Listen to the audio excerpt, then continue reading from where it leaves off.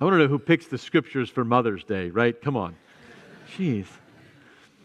I usually don't try to overdo it on Mother's Day, but I came across a great little clip of stuff that mothers never say. And Amanda set this up really well for me. I'm not sure it was intended or not with her metaphor of the shepherding parent and all the things moms often say. This is a list of things that you've never heard a mom say.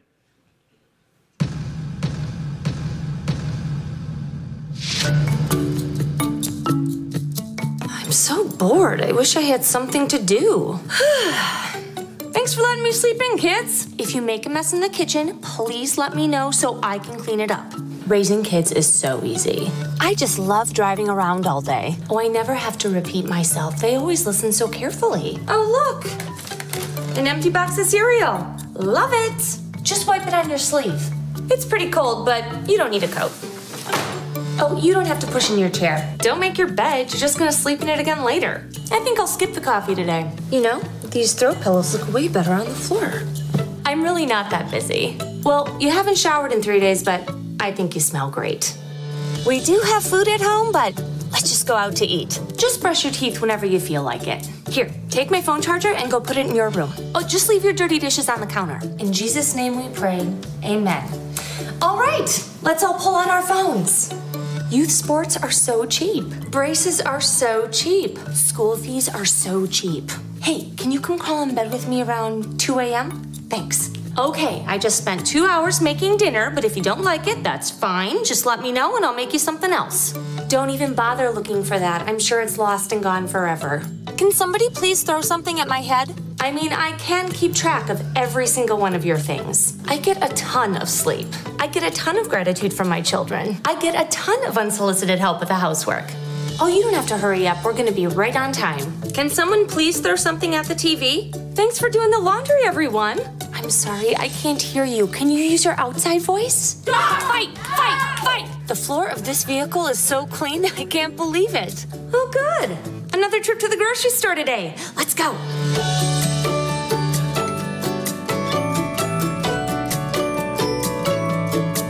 Hey, I'm gonna hop in the shower. Does somebody want to come use the bathroom while I'm in here?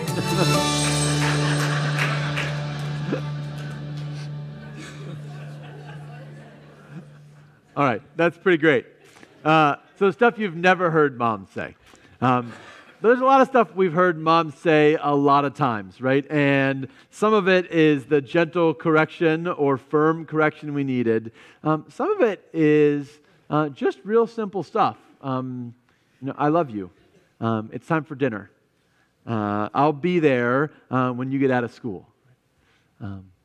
Every night as my kids go to bed, I give my kids hugs and kisses and say goodnight, and then Krista has these 5 to 15 to 25-minute conversations with them in their beds about everything that happened in the course of their day, right? Because that's the time that they connect. And in all of that, I wonder if there's a component of being a mom that is kind of like being a prophet. So let's talk about prophets for a minute. We, in our culture, we've said this many times in our church, get confused about what a prophet does, right? We think a prophet tells the future. But in the Bible, that's not the job of a prophet. In the Bible, the job of a prophet is to speak on God's behalf. Because God knows the future, sometimes the prophets do tell us the future, but that is the vast minority of what biblical prophets do. The majority of what biblical prophets do is they speak on God's behalf to us. They tell us what God thinks we need to hear about the here and now. And even when they give us the future, it's usually so that in the present we can clean up our act. Did you notice in our call to worship this morning, we read a passage from 1 Corinthians where Paul's talking about spiritual gifts. And Paul says, I want all of you to prophesy. Isn't that interesting? He doesn't say, hey, prophecy is just for some people. prophecy is just a special group of folks that you're never going to measure up to be a part of. Prophecy is just for folks who go to seminary or have degrees or write books of the Bible. No, he says, I want all of you believers to be prophets. I want all of you to prophesy. I want all of you to speak on God's behalf. It's a really interesting idea that we are all called, not just our moms, we are all called to speak on God's behalf. So we come to this interesting passage in Revelation 11, and we have the two witnesses, right? The two witnesses who are the two olive trees or the two lampstands, and they are prophesying, and they're witnessing, and they're doing amazing signs and wonders. They remind us a lot of Elijah and Moses.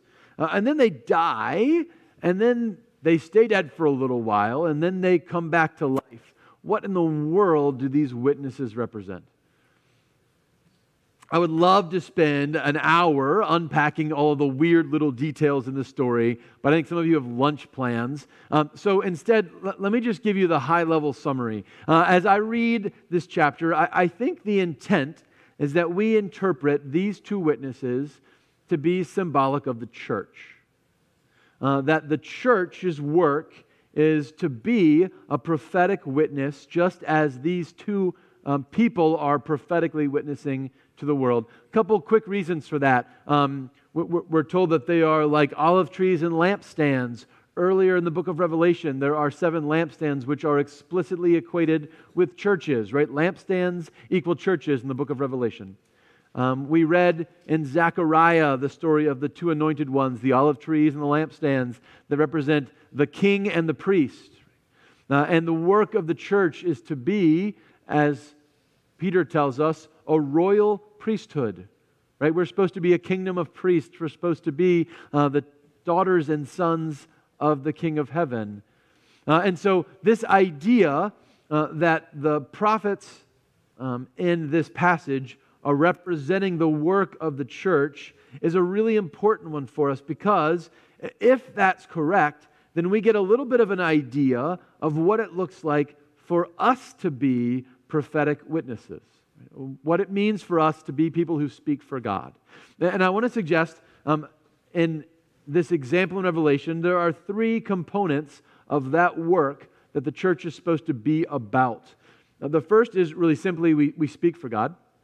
The second is we act for God. And the third is we carry a cross for God. Right? So it's our words, our actions, and our cross that are the ways we live out the calling to be the end-time church. So let's talk about that a little bit. Let's talk about speaking for God. So I mentioned earlier, I think sometimes moms can do this, right? Sometimes when a mom tells us she loves us, and when she shows us unconditional love, we get a little glimpse of that love of God. When my mom says, don't start eating before we give thanks to God for our food, or I'm sorry you're tired, but in our family we get up and go to church on Sunday, or I love you and Jesus loves you, she's speaking for God in my life. And our job is to be a people who speak for God in the lives of other people. This is sometimes pretty intimidating and pretty scary, right? So let me give you a couple of ideas that will help you with this. The first is, when you're speaking for God, make sure you're speaking something that God thinks, right? It shouldn't just be what you think and you put God's label on it. That's going to get you in trouble, right? There's a lot of stuff in the Bible about false prophets. That's what that means. So we got to be in the Word of the Lord to know God's will and how to share it. And then really simply, normally when we're speaking for God, when we're being a witness for God, we're just telling what God has done in our lives, right? What ways we've seen God's love poured out, and especially how we've encountered the story of Jesus, right? And who Jesus is and what He's done for us. And everybody who speaks for God is going to do it in a little bit of a different way, in a different style, and that's okay. And sometimes this is kind of intimidating. It's kind of scary to be responsible for speaking up for God in somebody else's life. D.L. Moody tells a story. D.L. Moody's a famous evangelist and teacher, and he says one day he was talking with a woman, and he had just shared the gospel with somebody, and she was around, and she came up to him afterwards. She said, Pastor Moody, I'm going to be honest, I don't really love your style of evangelism. And he said, you know what? I'm going to be honest, I don't really love my style of evangelism either. How do you talk about your faith? And she was like, well, I don't really. He said, well, I like my style of evangelism better than I like yours. Howard Hendricks says that the world is a generation screaming for answers, and Christians are stuttering. So one of the things that I often hear is people say, boy, when an opportunity comes along to talk about my faith, I just don't know what to do. I don't know how to do it. I don't know what to say. And my response is always, I'm going to try to be gracious about it, but my response is always, go practice. Right? What in your life can you do without practicing? Tell me the time you got in front of a group of people and talked to them without practicing what you were going to say and how it went. Tell me the time that you tried to play a sport without practicing the sport and how it went. Tell me the time you tried to sing in public and you never practiced the song before and how it went. Of course, if the first time you think about sharing your faith or telling what God has done in your life is when somebody asks you to do it in public or in front of a non-believer, you're not going to be ready, right? Practice your story. Go home and practice. This is my permission giving for you. Go home today and talk to a friend or a loved one or a family member and say, the pastor told me I had to call you and talk about what God's done in my life because I need to practice, right? So that when somebody asks you for the most important thing you could possibly share, you're ready to share it. So practice your story. Practice the way that you remember and tell what God's done in your life so that in those moments you're ready to speak up and share. And then, this is so important, in Revelation, it's not just that the two witnesses that represent the church go around telling the story of God, they also confirm it with signs. They do amazing, miraculous things, right? I don't really recommend that you consume people with fire out of your mouth. If that's your spiritual gift, maybe rein that in a little bit. But the idea of confirming the message of God with signs is pretty powerful, right? There's a book called Death and the Caring Community by Larry Richardson, Paul Johnson. And in it, they tell a story of a guy named Jack. Jack was a president of a large corporation, and when he got cancer, the corporation dumped him. He went through his insurance, he used his life savings, and in the end, he had almost nothing left. Larry, one of the authors of the book, shares that there was a time where he visited Jack with one of his deacons. And the deacon said, Jack, you speak so openly about the brief life you have left. I wonder if you've prepared for your life after death. And Jack stood up, livid with rage. He said, you bleepity-bleep Christians, all you ever think about is what's going to happen to me after I die. If your God is so great, why doesn't He do something about the real problems of life? He went on to talk about how he was leaving his wife penniless, how there was no money for his daughter to go to college, and then he kicked him out of his house. Larry says sometime later, his deacon insisted they go back, and they did. And he said, Jack, I know I offended you. I humbly apologize. But I want you to know I've been working since then. Your first problem is where your family will live after you die. A realtor in our church has agreed to sell your house and give your wife his commission. I guarantee you that, if you'll permit us, some other men and I will make the house payments until it's sold. Then I've contracted the owner of an apartment house down the street. He's offered your wife a 3-bedroom apartment plus free utilities and an $850 a month salary in return for her collecting rents and supervising plumbing and electrical repairs. The income from your house should pay for your daughter's college. I just want you to know your family will be cared for. Larry says Jack cried like a baby. He died shortly thereafter, so wrapped in pain, he was never able to accept Jesus. But he experienced God's love, and even his widow, touched by the Christians in her life, responded to the gospel message. See, it's not enough just to speak for Jesus, right? You have to then act like Jesus. You have to confirm the Word of God with the love of God. There are people today in our church that are here because somebody invited them, and then after inviting them, they drove to their house and picked them up and brought them to worship, right? It's not enough just to say, hey, I hope you'll come to celebrate recovery sometime and find healing for your addiction. You got to go and pick that person up and bring them, right? You got to confirm the story and the love of Jesus with the actions and the love of Jesus. In other words, don't waste time speaking about Jesus if you won't love like Jesus. By the way, we are still a people that believe in miraculous signs, but we still believe that God answers prayers and does extraordinary things. And absolutely, we should ask God to do that in the lives of people that we love.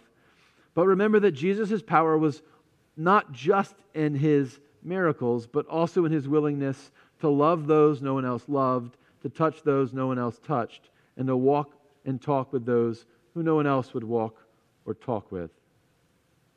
So, in Revelation, the church speaks on God's behalf, and they confirm God's word with signs, and then they die. And they stay dead for a long time. And then they come back. Part of the work of the church is not just to speak on God's behalf and show God's love with our actions, but to, as Jesus says, pick up our cross daily and follow him. That if you're called to be a prophetic witness in the life of someone that you love, there's going to be a component of the cross in it. I don't know what that's going to be. I don't know what that's going to look like. It's not something we seek out or hope for. It's simply the reality that if we're followers of Jesus, we should expect a life like his if we want to have an eternal life like his. And sometimes our job is simply to hold on to the gospel even when it gets really, really hard. I came across a story this week from January 19th, 1930. Actually, January 20th, 1930 is when this newspaper article was written in the New York Times. It's a story about a speech that was given by King George V to the Naval Academy in London. And a few minutes before the king was supposed to speak, a member of the control room staff of the Columbia Broadcasting Company tripped over a wire leading to the generator which energized the network. This was a speech that was supposed to go out by radio to the United States and to Canada and all around the world, and this guy unplugs the machine. There's a guy named Harold Vivian who was the chief control operator of the Columbia Broadcasting Company, and Vivian examined the breakage. It would take 20 minutes, he realized, to make repairs. Meanwhile, the king's speech would be over, and thousands of radio listeners who had set up late or risen early to hear him would be disappointed. So Vivian grasped the ends of each side of the broken wire, one in each hand, and restored the circuit through his own body. The shocks of the 250-volt charge and the leakage of the current through his body to the floor shook his arms with spasms. But he held on until the new wires could be connected. By that time, his hands had been slightly burned, and he was feeling the effects of the ordeal. As soon as the broadcast was finished, he was sent home to bed. Officials of the company said he was not seriously hurt the following day. The king's speech lasted 6 minutes. His voice was heard clearly by the audience in London, but none of the thousands of the Columbia's listeners were aware that save for Vivian's presence of mind and his pluck, and clinging to the frayed ends of the broken wires, their wait to hear the king would have been in vain. Sometimes our job is simply to grab hold of the wires, right, of God and of the people around us, and be that connection so that his message and love and grace can reach them. And sometimes it's not enough just to speak the word of God or to show his love, but we have to grab on and we have to carry the cross that Christ called us to carry. Paul says in Romans, "Don't you know that all of us who were baptized into Christ Jesus were baptized into his death?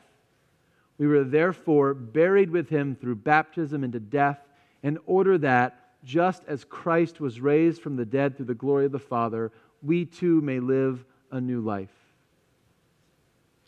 This is the job of every baptized believer.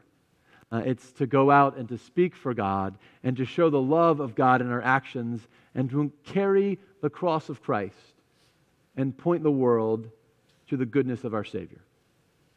Let's be a prophetic witness today. Amen.